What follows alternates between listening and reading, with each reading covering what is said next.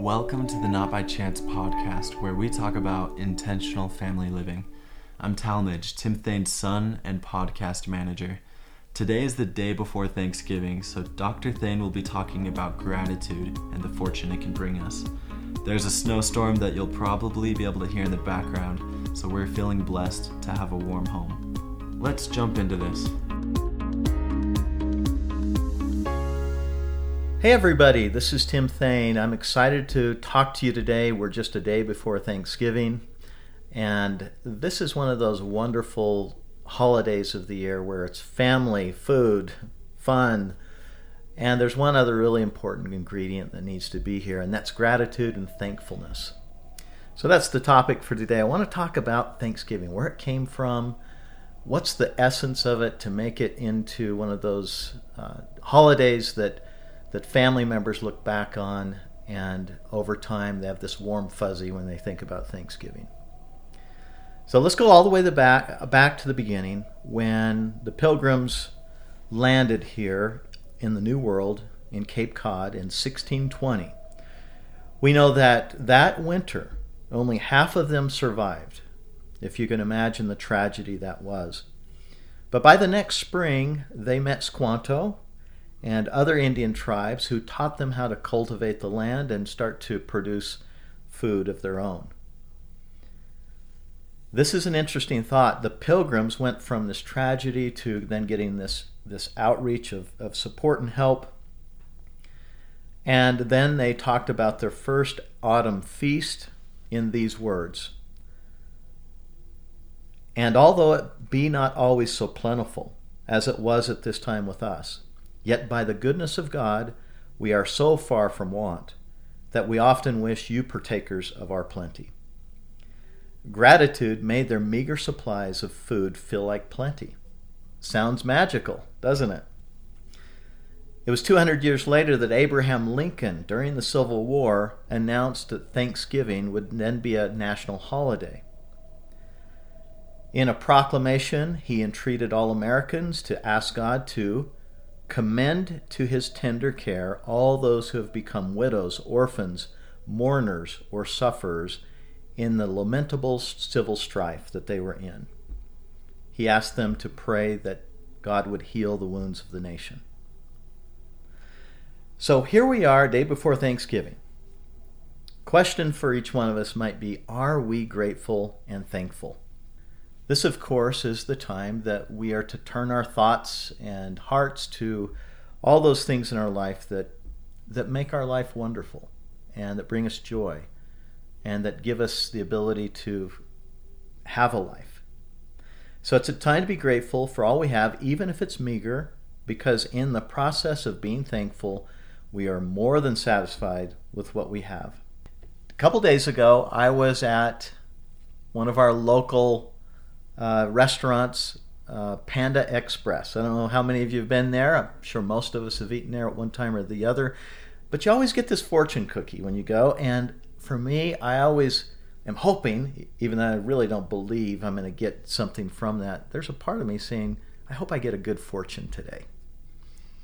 So when I cracked the cookie open and saw what it said, at first I was a little disappointed because it said, show gratitude. That didn't sound like a fortune to me. At first, it sounded like kind of a command or something that I needed to do. Well, then I started thinking about that. Is this a fortune? Is there a way that showing gratitude would lead to a fortune? And it got me really thinking. So I looked up fortune, and it basically says that fortune is a position in life determined by our wealth, or wealth or riches, or great wealth, ample stock of money, property, and the like. So does showing gratitude lead to fortune? Listen to this quote by Melody Beatty. I think it's really interesting. She says that gratitude turns what we have into enough and more. It turns denial into acceptance, chaos to order, confusion to clarity. It can turn a meal into a feast, a house into a home, a stranger into a friend. Gratitude makes sense of our past, brings peace for today, and creates a vision for tomorrow. Now, if that's not a fortune, I don't know what is. So it's actually in our hands. We have the ability to possess that kind of fortune just by simply identifying why we're grateful, showing gratitude, expressing gratitude. The other question I have, and I kick myself, honestly, a lot of times I'm like, why am I not feeling grateful until I lose the thing that I should have been grateful for all along? And it's only in the loss of that thing do I feel grateful that I had it at one time. And then when it comes back, like for example, health after being sick, all of a sudden I feel so grateful for it. And I get bugged at myself, honestly, that I am that thoughtless about my blessings that it doesn't really have an effect on me until I lose it. I had an interesting experience a few years ago. After we had founded the Wilderness Treatment Program, it was in the middle of the winter, lots of snow on the ground, and it was the day after Christmas. And I knew we had a bunch of boys out there in the field that I was going to go do therapy with. So wilderness programs, in case you don't understand what they are really built to create a milieu or an environment where change can happen much more rapidly because it's simplified, they're unplugged from the world, they're maybe out of conflict with their parents, they're sort of in a unique environment, a very novel situation where they can do a lot of deep reflection and thought about their life. Well, I was able to be a therapist in our wilderness program, and I was really wondering how the kids were going to be when I went out there into the field to do therapy. I went out the day after Christmas, and I knew that the blizzard had been so bad the night before that I just expected everybody to be angry and upset that they'd spent Christmas out under a tarp in the snow like that with the blizzard that was going on. I get out there, and the young man that I felt would be most upset, when I got to see him, and we were sitting around a little fire, huddled really close, trying to stay warm around that fire, he had this big, beaming smile, and I said, "What is making you so happy? Honestly, I'm miserable out here because the cold is so bad, but you're smiling ear to ear. What's going on?" And he started to tell me a story that really was quite interesting. This is a boy that had tried all kinds of ways to getting out of the program instead of actually doing the work.